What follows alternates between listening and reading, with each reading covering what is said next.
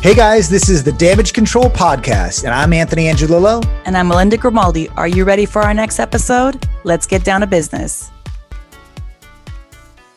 All right, my name is Anthony Angelillo, as you invite all the guests in. I've been doing this business for about 17 years. I run and operate a successful business in Miami Shores, and that is our branch, Tag Team, and with Paramount Residential Mortgage Group. I own Tag Team Nation LLC, which is a marketing company, e-commerce company as well, and also a platform that's allowing us to do what we're doing right now besides Zoom. That being said, Damage Control, we've talked about this many times, episode 10. It's crazy to think that, I believe in February was our first episode, and I was at Disney running a marathon at the time, and it was something that Melinda and I spoke about months prior, and we never fully, executed, and then it's till today. Now we are 10 episodes later, we executed.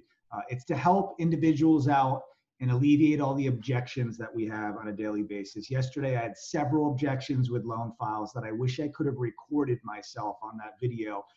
The agent that knows who you are, I'll give you a shout out later on, but she was like literally blown away with what we had to say on that conference call and the amount of information that was given. And that's the information that we're trying to share during these episodes to try to educate real estate agents. If I can get deals to work and, we're putting out fires, why can't we share that information? Concept point proven on Damage Control. With that being said, Melinda, take the reins. Hi everyone, Melinda Grimaldi, your closing attorney. So I'm loving Damage Control because it allows us to share not only things we've learned in our years of experience, but bring people in that can share. So today we have something, it's more substantive, right? It's more concrete about the process, but Justin's also very good at branding and niching himself. He's done a great job so far. How Justin and I have met actually was through, we were both in a the same coaching program. So if you hear me ever talking about my experience with coaching, Justin's done the same thing, and you could probably tell that he's done the same thing because he's doing some really awesome things. So we've learned a lot in the process, and so I will also be asking him about how he's niched his business, why he's done that, and things like that. But we'll get into the nitty gritty, but I'll allow Justin to introduce himself. Justin, why don't you just take it away? Sure. Thank you guys for having me on. It's cool being on the other side of this, so thank you guys for having me again. My name is Justin Stivers. I'm an attorney, do exclusively probate. So basically, I'm sure most of you all know what probate is, but essentially helping people, helping families after somebody's passed away. We help them get their inheritance, or in your world, in real estate, help transfer title to whoever the beneficiaries are. So I've had the firm a couple of years now, and I think Anthony, Melinda, and myself, we did a presentation on probate a couple months ago. It went well, and awesome. Yeah, glad to be here again. And not sure exactly what we're talking about just yet, but you let me know. We're talking about all of it. Talking about all of it. So yeah, so no, and I think it's awesome that you guys are doing this with. You started this before this whole COVID situation, so you're a little bit ahead of the curve. And I think, I know all three of us, we speak with a lot of realtors and a lot of other people in the industry. And this is definitely, I don't want to say it's the new norm. That's kind of like the phrase going around, but I just think that people are seeing that this is a great way to stay engaged. And so anyways, I commend everyone watching to, Friday at 1 could be, I guess there's really not much else that you could be doing right now, but thank you guys for tuning in either way. Awesome. Thank you for joining us. Thank you for having me on your show. If you guys, we'll give you the information about Justin's show. It has a little bit of a different angle than ours. Ours is really more real estate focused, business marketing and everything else real estate. Justin's is a little bit more broad, but just as valuable. So we'll share that after the show. If you're subscribed, you'll get that information along with some really cool tools and resources that he has for you guys as real estate agents. So let's start off with, I just want to start off with the basics. And before we do that, actually, I'd love to have a little poll if you guys can, either in the chat or on Facebook. Let me know if you ever had a deal that's gone through probate, that was part of a probate process one way or another. Yeah. So put that in there so we could see, the experience levels of where you guys are. If you've had a lot, if you focus on these types of deals, and then so that we know where you're coming from. But Justin, please, if you can, just very basically, like, let's start with how Basics. someone knows, like, if they're a real estate agent right now, they're sitting down, with someone, and how do they know what process, if there's a process, if we have built, like, where do they start? How do they make sure they don't waste their time? Like, give some good tidbits for them to, like, where to get started. Yeah. So I think it's probably, probate is, it's not a whole, I mean, there is some things that's a little bit different in like your everyday transaction, but if you're going to go possibly get a listing, right? Most of you all, I'm assuming, and if not, if you're brand new, one of the first things that you're going to do is you're going to try to find out who the actual owner is, right? Like, you might look at the tax roll, you might look at the property appraiser's website. You want to find out who the owner of the property is. And so in probate, that's really where you start as well. Probate only occurs if somebody has died and the person is still on title, right? So example I use a lot, let's say John owns 123 Main Street. He owns that property. If when he dies, that property's still in his name, probate's going to be necessary. And there's a lot of ways to avoid probate and all that, but just very basically, what I always say to realtors, and I'm sure Melinda, you do as well, is see who owns the property first, right? Look at the title before you just go sign up a potential seller, because that happens all the time, in my world, in the probate world, where somebody thinks that they can sell it, but they're not actually able to. So if you're an agent, Where do they go? Yeah. Like, what's the first, so someone thinks they could sell it, but they really can't. How do they know that? Like, how are they able to tell? Well, so they might not know them. There's only so much information that they can get on their own, right? So if you're, again, let's just say 123 Main Street in Hollywood, right? If you go look up that property on the Broward County Property Appraiser's website, you're going to see somebody's name, right? If it says John Smith and that's it, you might not know that it has to go to probate or not. If it says John Smith and it says estate of after his name, 99% of the time it's going to have to go through probate. Or it started and it's in the process. But probate's going to be involved at some point. I mean, the truth is, if you're speaking with the potential seller or something and they say somebody has died, that's kind of that's a red flag that, maybe you need to ask your title attorney, probate attorney, or somebody to do a little bit of digging, because you might not be able to get all that information on your own, but you can tell from the title, if it says estate of after somebody's name, that means it's going through probate. Or if you just hear or know that somebody's died, chances are probate's necessary. Right. So to start off, if you see EST at the end of the name, it's either the probate process has started or it needs to be started to be able to sell that property and clear title. That's number one. Number two, if the person who's calling you's name is not the one that's on the property appraiser, that's your hint. Who's this person? It should be the first question before you even meet them in person. Is who is so-and-so? They're listed here on the property. Oh, that's my dad. Okay. Will your dad be at the appointment? No. Like, don't assume that the person's dead, obviously, but will your dad be at the appointment with you? Yes or no? And then why not? Or they'll tell you he passed away. Oh, okay. So he passed away. So that's where you have to pause and see if there's any built-in inheritance, if there's another owner on the property. And that's where it gets a little bit more complicated in terms of, and there's really a whole class of like educating you on the different, and maybe Justin, we can do one of these classes where we teach people how to tell if there's built-in inheritance or not. But for the purposes of this class, you can tell if there's more than one person, depending on if they own it as husband and wife or with survivorship rights. If not, then that's where probate kicks in, right? So go ahead.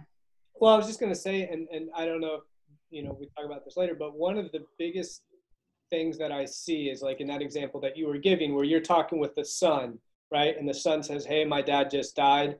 I want to sell this property. I see a lot of times where realtors make the mistake because the son says, you know, I'm the only son, dad said I get the property, and they, you know, go off to the races. They list the property, put it on the MLS, waste all this time, go to title, and then title says, did you do a probate for dad? And they're like, no, he's the only son, he's going to get it. And unfortunately, that's just not, you know, the way it works. So, you know, again, I think, you know, the best thing a realtor can do, and again, kind of like how I think, you know, the three of us are sort of a team, and you know, I think every realtor kind of needs their team of people.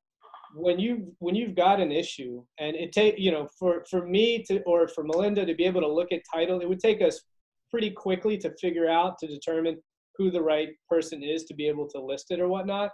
You know, before you start taking pictures and throwing the property on the MLS, make a phone call, send an email, and maybe have one of us, or have your people check it out.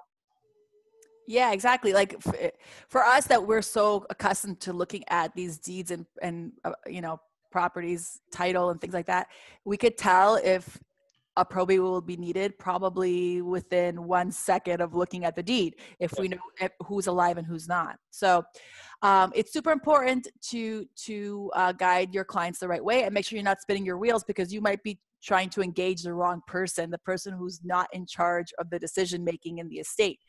So let's talk about that for a second, Anthony.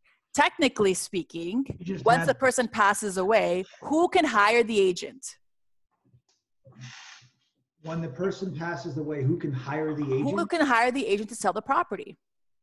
The buyer's agent. Anthony. Not Anthony. Sorry, Justin. Did I say Anthony? My bad. And Justin. I didn't know if you were like. Great question, Anthony. I'm quizzing you. No, I'm just kidding. I don't have my bar, man, but I mean, I could possibly answer it. Yeah. Sorry.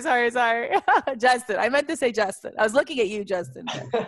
Yeah. So the person who gets to pick the realtor is the person who's going to be appointed as what's called the personal representative. Some states use the word executor.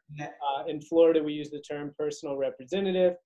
That's the person who's named by the court, who basically works with the attorney to do the entire process. And they're usually the ones in charge of picking the realtor. And that's, you know, when that I see happens a lot, where, you know, someone ends up, before they become the personal representative, they choose the realtor, and the realtor ends up, you know, working with them, only to find out that that person's not going to be the personal representative. And so they've kind of wasted their time, and now another realtor gets the listing, which happens, you know, a lot.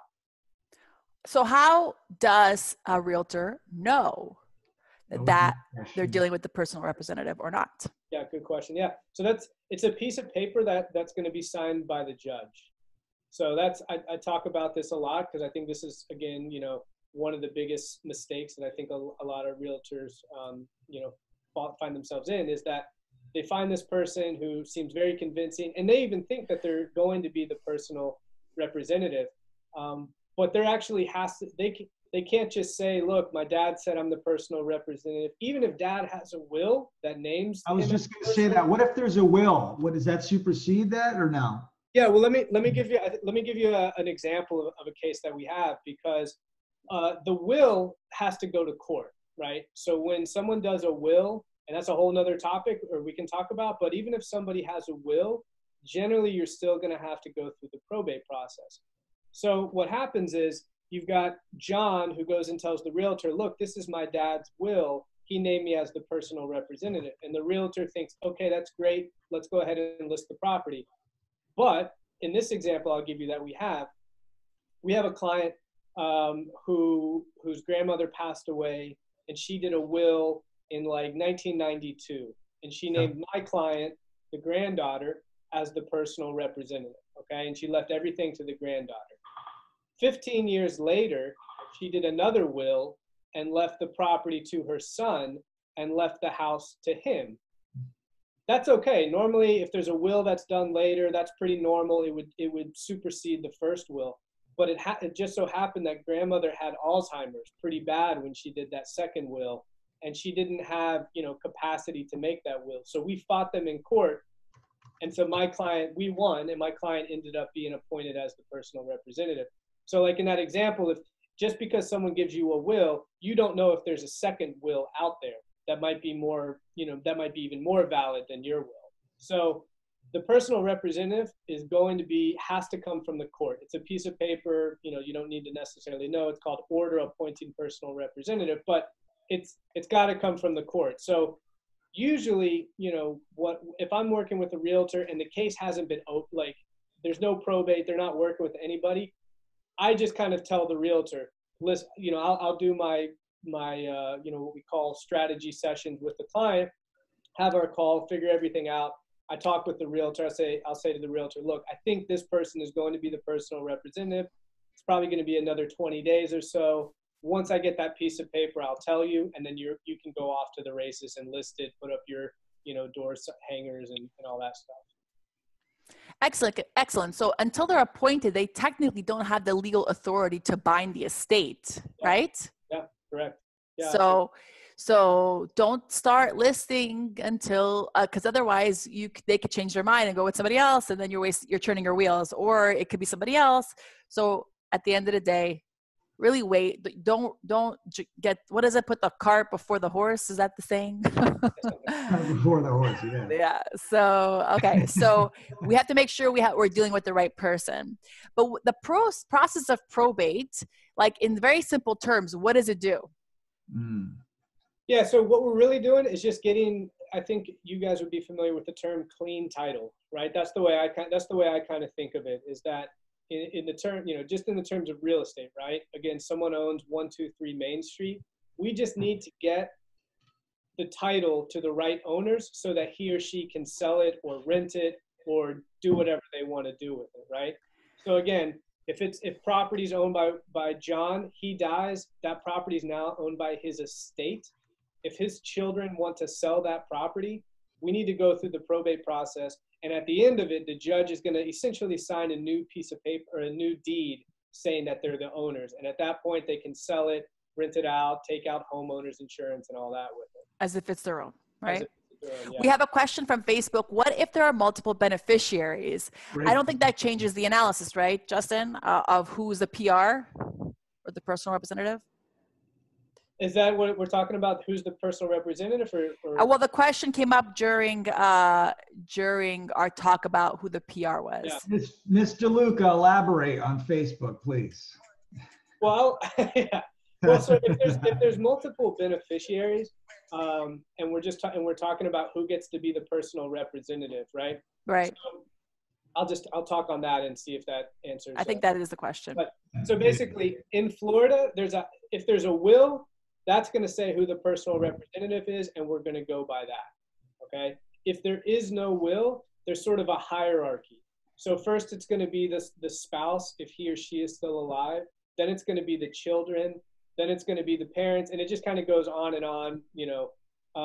If let's say there's 3 people, there's 3 children, and so we can't, we need to pick the majority. So basically, 2 of them need to select who's going to be the personal representative. If all 3 can't agree, if like all 3 hate each other, unfortunately we're going to court. Had that happen. And the court's gonna pick somebody, or maybe even pick an independent person.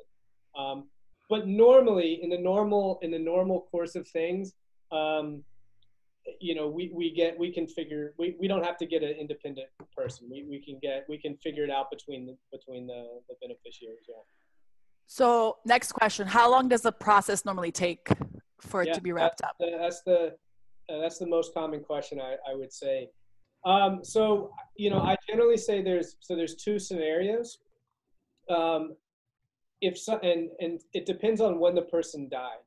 Okay. And so if someone died recently, so if someone died, let's say within 2 years right now, the process is probably going to take about 7 to 8 months. That's more or less the time frame.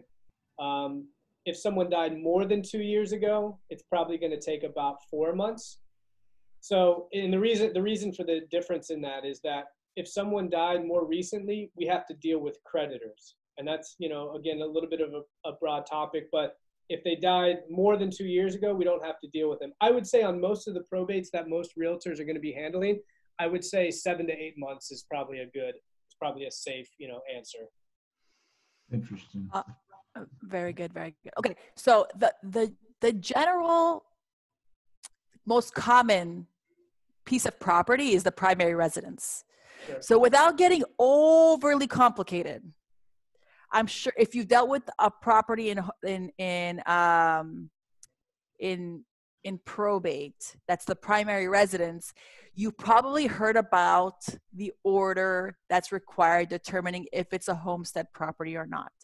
So without getting into too many overly complicated things, Justin, if you can just, because I know how we can really go off on tangents about homestead and about all these other things. Yeah. Can you just explain, if the property is the primary residence, how that adjusts the analysis of what needs to get done and how that impacts who needs to sign off and things like that? Oof. Which is going to lead us there, brother. which is going to lead us to our yeah, deal I that know we're where she's going with that. Yeah. And explain it in easy, fun terms. In like 2 minutes, though. Right. So, all right. So yeah, I think I can do it. So homestead, right? So homestead, most realtors, I think probably on here know what homestead is, but it's your primary residence. It's where you live the majority of the year. You get a tax exemption, all that good stuff.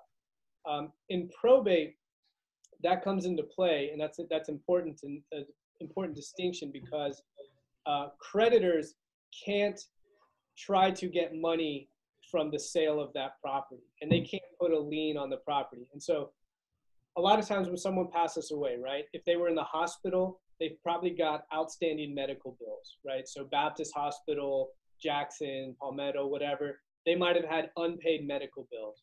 Or a person might die and they have unpaid credit card bills, right? Visa, American Express, or whatnot.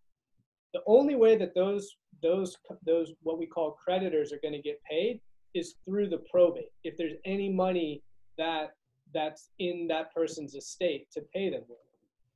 If the only thing that a person had when they died was their homestead property, that means that creditor is not going to get anything from that. So if I die and all I own is a piece of property, right, my primary residence, but I owe $100,000 to Baptist Hospital.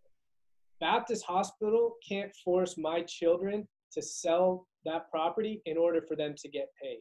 They can't put a lien on the property. So that's where homestead in probate becomes very, very important. You need what's called an order determining homestead, because you're going to get that protection from any creditors, right? Because if you're inheriting a property, but dad owed $2,000 to American Express, you don't want to have to pay $2,000 to American Express. You just want to get that property. So in probate, if there's that primary residence, we're going to get that piece of paper so that none of the creditors get paid. What we do with homestead, though, is that so we transfer the property to whoever those beneficiaries are. So let's say that me and my sister are going to inherit our parents' homestead property, right? So we go through probate. Creditors aren't getting anything because it's the homestead property. The judge at the end of the probate is going to say, okay, Justin, you and your sister are now the owners of the property. The judge signs this piece of paper, which is basically the new deed. That takes the property outside of probate. So now that homestead property is no longer in probate. So if me and my sister want to sell it, we're 50-50 owners, and it becomes like any other transaction that you would have with multiple owners. Now me and my sister both have to agree to sell the property. And I don't know, I'm teeing it up. I'm not sure if this is what you guys were going to talk about, but where that becomes an issue is in a lot of these properties that people inherit, right? So mom and dad, they're in their 90s when they pass away. The kids are in their 60s, 70s, maybe. In my world, most siblings, the longer they live, the less they like each other, right? So brothers and sisters just tend to not stay in great relationships. Not always, but a lot of times tend to not stay in great relationships. And so now when mom and dad die and you've got multiple siblings inheriting a piece of property, they each can decide to sell or not to sell. And that's where a lot of issues become up, because someone thinks the property is worth $200,000, the other thinks it's worth 1.5. 1 . 1 of them wants to use one realtor, and you get a whole host of headaches. What happens if one of the spouses, the parents are still alive and there's kids, but they didn't have any built-in inheritance on the deed? So we get this homestead order. What does that homestead order look like? And if you could elaborate on what that life estate means for everybody. Well, so if they have the same kids, you're not going through probate because the spouse just gets it automatically. If they're on the deed, right? No, so if husband and wife have kids together and Mm-hmm. husband dies Mm-hmm. and let's say they're not on the deed together, right? I think that's what Okay. you're saying. Yeah. Okay. Let's say it's just John, the dad is on the deed, and for whatever reason he didn't put mom on the deed. Mom's going to inherit that property 100%. Mm-hmm. Vested interest. And so she's going to get it order determining homestead, and it's going to be her property. And so you don't really have to worry about the children. Where that comes into play is if dad dies, mom is not on title, and dad had children from another marriage.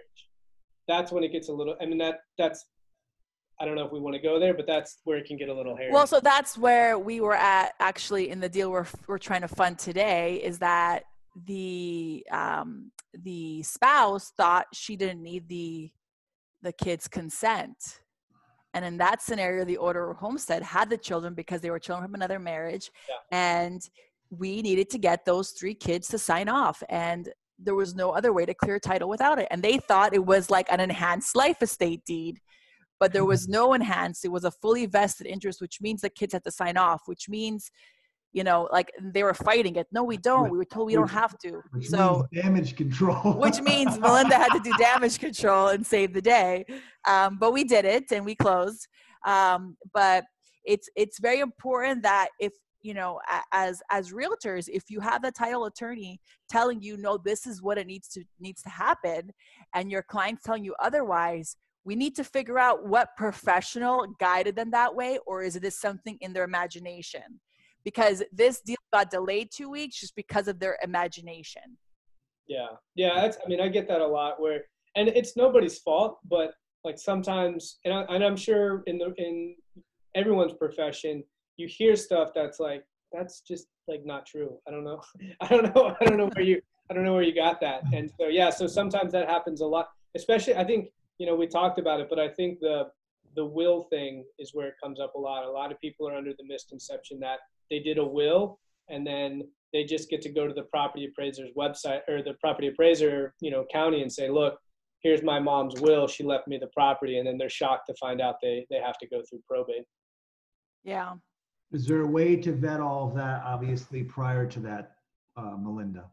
So obviously only until we do a search do we really know what's happening. Do we do a formal title search? And the conclusions of that title search will be on the title commitment, and it'll tell us exactly what we need. And some of those things might already have happened, right? So depending on what stage of the process that we're in for the probate is we might already have those documents, or we might not, and then that's where we need to get it. I've seen deals where agents have filed for, got the property under contract, and only because of one reason or another, only after our title search did we realize that that there was people dead in the chain and we needed all these probates. And in those scenarios, there was pre-occupancy and all types of credits to keep the buyer on board because it got so like delayed and convoluted and multiple layers of probate. So the idea is, if you have a buyer that's looking to make an offer on a property that's going through the probate process, they can't expect to close in 30 days more than usually, because there's a time frame for it. You want them to have the right expectations. Yeah. So that at that point, that's what I was going to just go into. That is you're setting the expectations yet again once that title comes back in and possibly extending contract if necessary. So I think it's super important on the listing side to be able to have open lines of communication with the probate attorney to know what stages they're at, when things can be done and not done, and then communicate that effectively with the buyer side if you're under contract, so the buyer's agent can give the right expectations. And then everybody understand that those are estimates that are being provided, because we're dealing with court systems and judges and,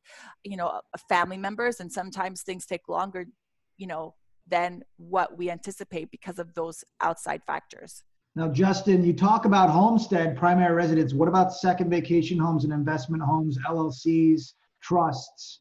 Can you elaborate a little bit about that? What if I had a multiple? Well, Anthony, that's like 1 hour per thing that you just said, like LLC, trust, like second home, they're all different things. Like, there's a class in law school on each one of these things. Like, I don't know, And like, we only have what, 20 we minutes? have like technically 24 minutes left for this episode. Well, So why don't you narrow Same that thing, question down? He can narrow it down in 1 minute. Yeah, I'll answer a couple of those. One thing I would say, though, to what you all were talking about before, and I think, again, probate really is not super complicated from a realtor's perspective, right? Mm-hmm. Like, the main things that you all need to know is start out on the right path, right? So identify if it's a probate property, bring in your team, okay? Bring in your title attorney, your probate attorney, your mortgage broker, all that. Get everyone on the same footing. Sign the listing agreement the right way, which we can talk about here in a bit. Other than that, most of the things that you're going to do are pretty standard. But what Anthony and Melinda, you all were saying is that, you really have to manage the buyer's expectations, because this is not, it's not a we've got cash, close in 30 days sort of deal. And I get a lot of investors who come to me and they want to find these properties. And a lot of times the investment properties have so many issues with them that they're going to take longer than the normal probate property, just because there's, investment properties tend to be, in not the best areas and, a variety of reasons and whatnot. But really managing their expectations. And I've, in the past, in my career of doing this and more recently even, I've gone to the extreme and really tried to set even, I don't try to sugarcoat it. I say, this is going to take a little while.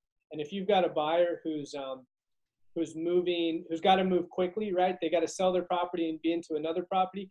I can give you a pretty good estimate, but again, I could give you, a ton of stories where stuff just happens that it was completely unforeseeable. And yeah, we are dealing with courts. We're dealing with judges.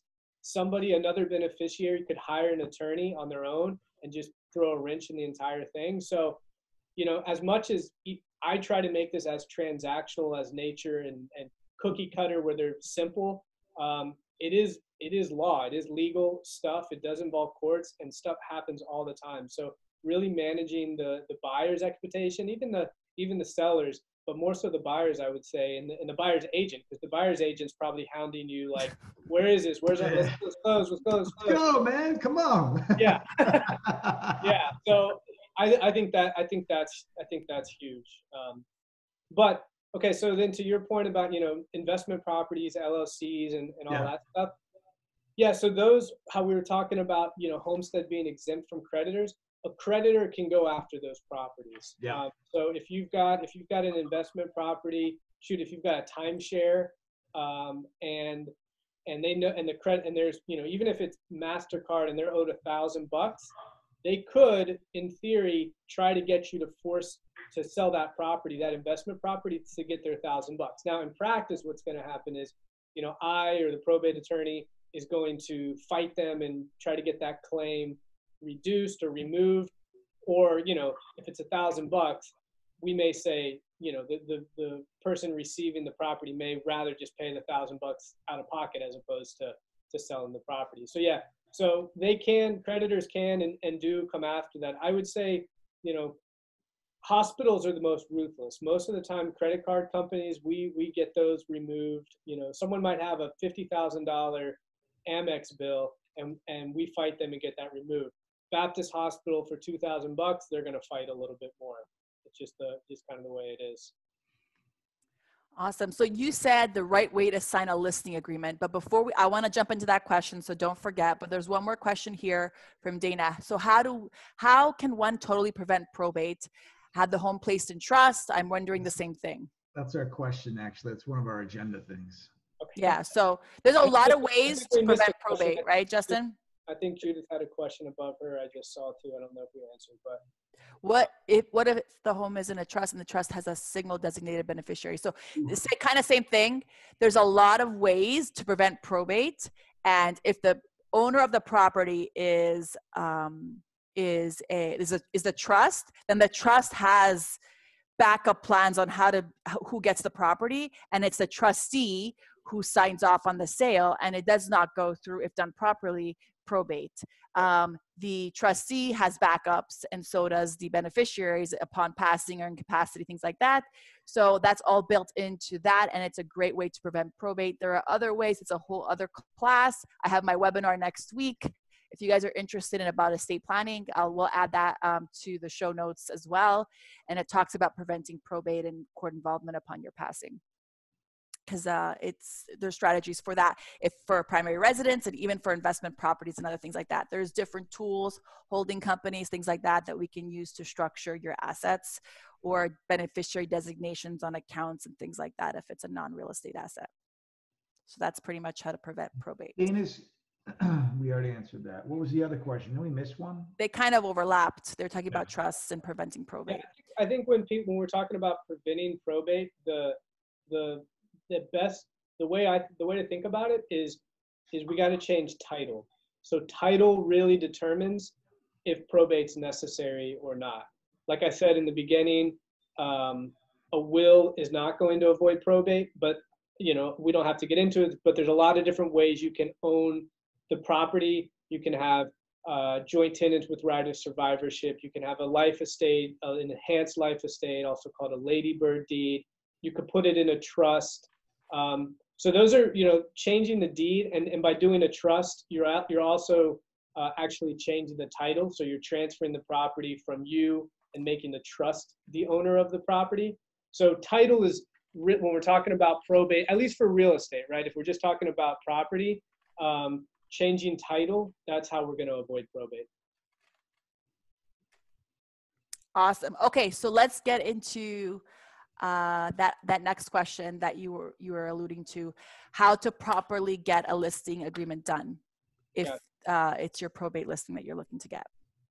Right. So if I can use a different name, but I always use John. It just seems like easy. But so if John is if John owned his piece of property, right? John owned 123 Main Street, and you're working with his daughter, let's say Julie.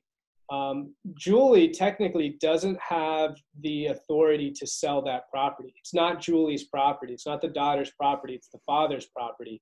So she can't really sign that listing agreement by herself individually, because it's not hers, right? It's not her property. So the way she's going to do that is she's going to sign it as the personal representative. So when she signs that listing agreement, she's going to sign it Julie Smith as the personal representative of the estate of John Smith. And so same with the as is contract. When you go to sign the contract, it's not Julie's property to sell, right? It's her dad's property. She's just acting on his behalf. So whenever she signs anything, she needs to put that language as personal representative, because otherwise, you don't want the buyer. Let's say she signed it, and I'm not really seeing this, but in theory this could happen. Let's say she signed the contract herself individually, right? So Julie signs the contract, and in the contract she says they're gonna close in 60 days, and stuff happens. Probate is not ready, doesn't close in 60 days, and now the buyer's pissed, or for whatever reason, and sues Julie for not being able to close on that certain amount in that 60 days, right? Well, you don't want Julie getting sued, and she doesn't want to get sued because she's just doing it on behalf of her dad. So that's why you want to put that personal representative language in there, so that if anything does happen, they come after the estate and they don't come after your client individually. Awesome. Is that like super technical? I don't know. Oh, no. It is, but that's okay. Yeah. We can get Explain it technical good. sometimes. Just don't want to get overly technical the entire time. Yeah. It's a tough topic to talk about non-technical. I know. So we talked a lot about kind of the nitty gritty. Hold on, you muted yourself. Yeah, she muted herself. Hold on. I got you. Sorry. So we've done a lot of these technical classes where we really break it down. One day when we get back to our normal routine, we'll definitely have more. If you guys are interested, let us know. Maybe we'll do one virtually one of these days, who knows. But I wanted to touch on niching your business. Justin, I know you do other things, right? But you only talk about really the 95% of your business that you do, which is your probate practice. What type of advice do you have for other agents that want to say, well, where do you work? I do all of Florida and I help all types of clients, versus having more of a strategic message? Yeah. Yeah, I think it comes down to, like, I'm an attorney, one of, I don't know how many, a lot, right? There's a lot of attorneys, realtors, mortgage brokers. Like, we're not like, unique necessarily. So we've got to find ways to stand out. And I think if you can find a way to be really known and brand yourself in a certain way that's memorable, that's what this whole thing is about, right? So, like, I obviously, when probate comes up, when a realtor thinks about probate, I want them to be like, oh wait, who's this guy who's always freaking talking about probate? I want them, to think of me and know kind of like my area. But if I'm giving, mixed signals that I do a little family law, I do a little, whatever else, I think it's harder to present that message. So for realtors, I mean, I think it can be challenging for a realtor, because at the end of the day, you're listing properties, right? You're listing and you're selling properties. But I think you can be very known for a certain type of property. Now, you might do other stuff, especially if you're just starting out, right? Like, if you want to be a multi-million-dollar listing agent on the beach, and it's day 2, of your career, you might not get those listings, and you don't want to turn down everything else just because you really want to be that multi-million-dollar, listing agent on the beach. But I do think that you can create a brand for yourself, create a niche for yourself. Maybe you're known as, I don't know, making up something, but like, the agent of like West Kendall, who focus in on this like one little pocket of real estate on properties that are priced between 250 and 500,000, and you like cater to that demographic, because the demographic of somebody who has a property between 250 and 500,000 is a lot different than a demographic of somebody who's selling a $5 million to a $10 million property. And then you do all of your marketing around that like type of, that type of person. So give us one example that you do, Justin, because I know you're a guru with marketing too, man.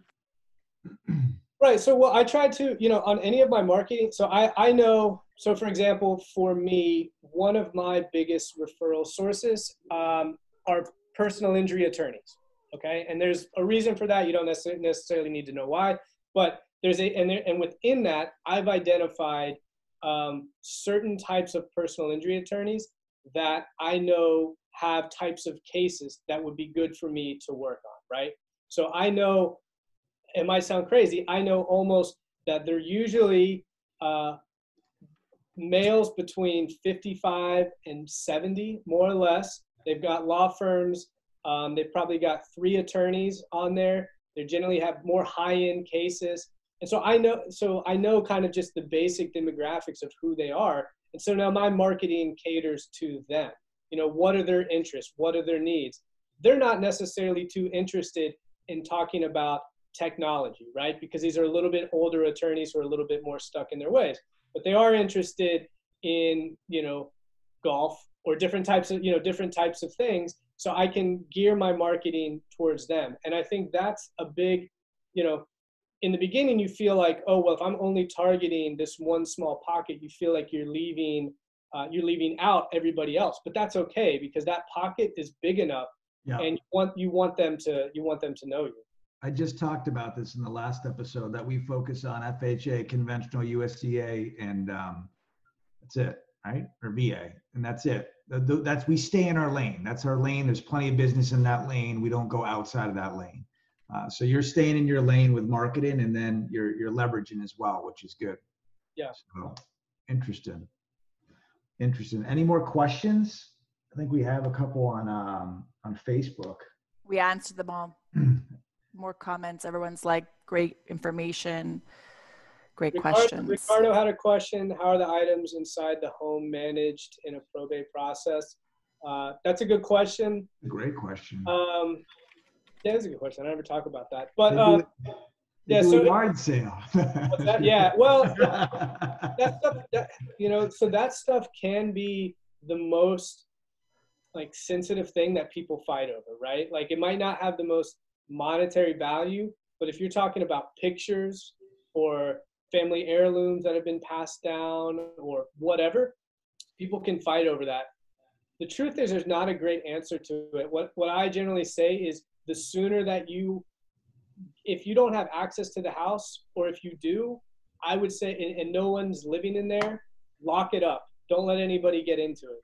Go in there, take pictures, photograph everything, try not to touch anything, because you don't know if another beneficiary, another sibling is going to come and take everything out. And it becomes very difficult to get that stuff back.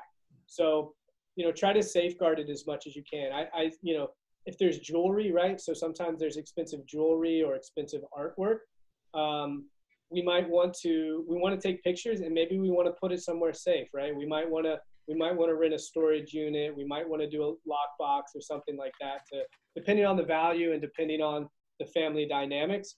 But yeah, it's a good question. I mean, each one's a little bit different, but I would say, if you're dealing with that, I would say,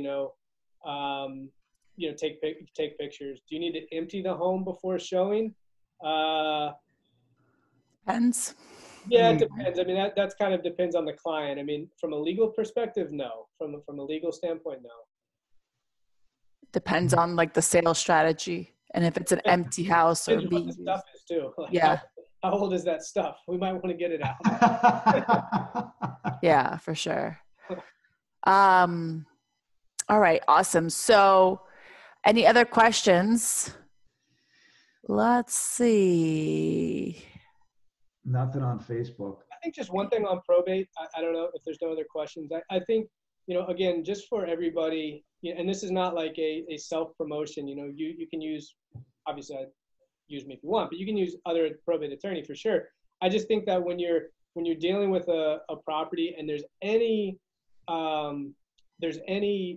possibility that probate might be necessary, or you're unsure who owns title, or you hear that somebody has died, or you look up title and there's you see that EST and you don't know what it means, or there's some sort of designation on the title, don't feel like I should know this and just blow by it, right? Like don't feel, ashamed that you don't know what it is. Like just take a couple minutes and reach out, call an attorney, call your broker and see if they've got somebody or whatnot, and figure it out. Because, I've had a lot of cases where the client comes to me and the realtor took the listing, didn't do the research before, wasted 5 months. Okay, well, their contract was for 6 months.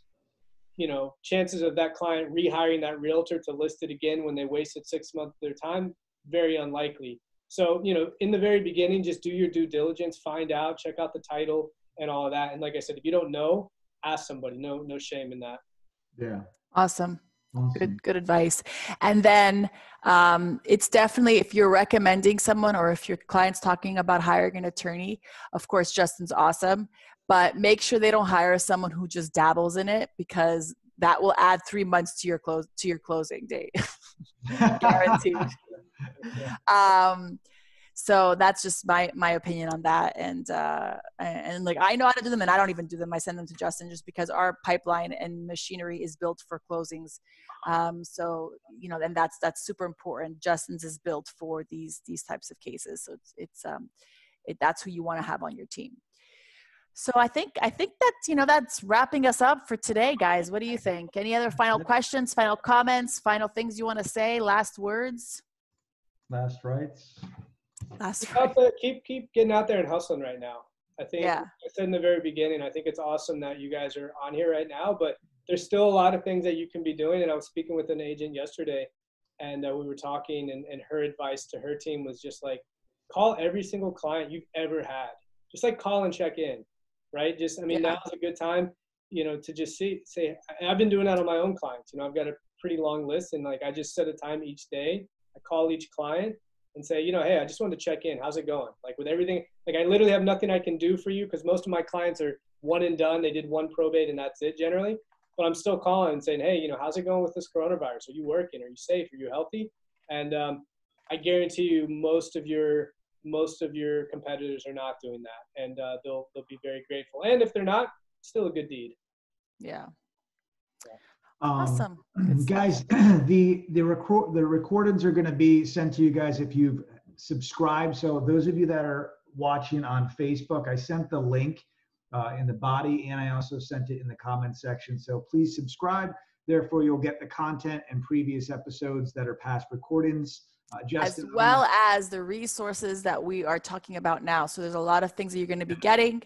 And Justin's going to be sharing some resources that you guys can keep on hand to reference throughout if and when you get one of those probate cases that you need to sell the listing or helping a buyer. So make sure you subscribe. And there's also Justin's book that he's releasing. You want to just give 2 seconds out of that, man? Give a shout out of that. Appreciate that.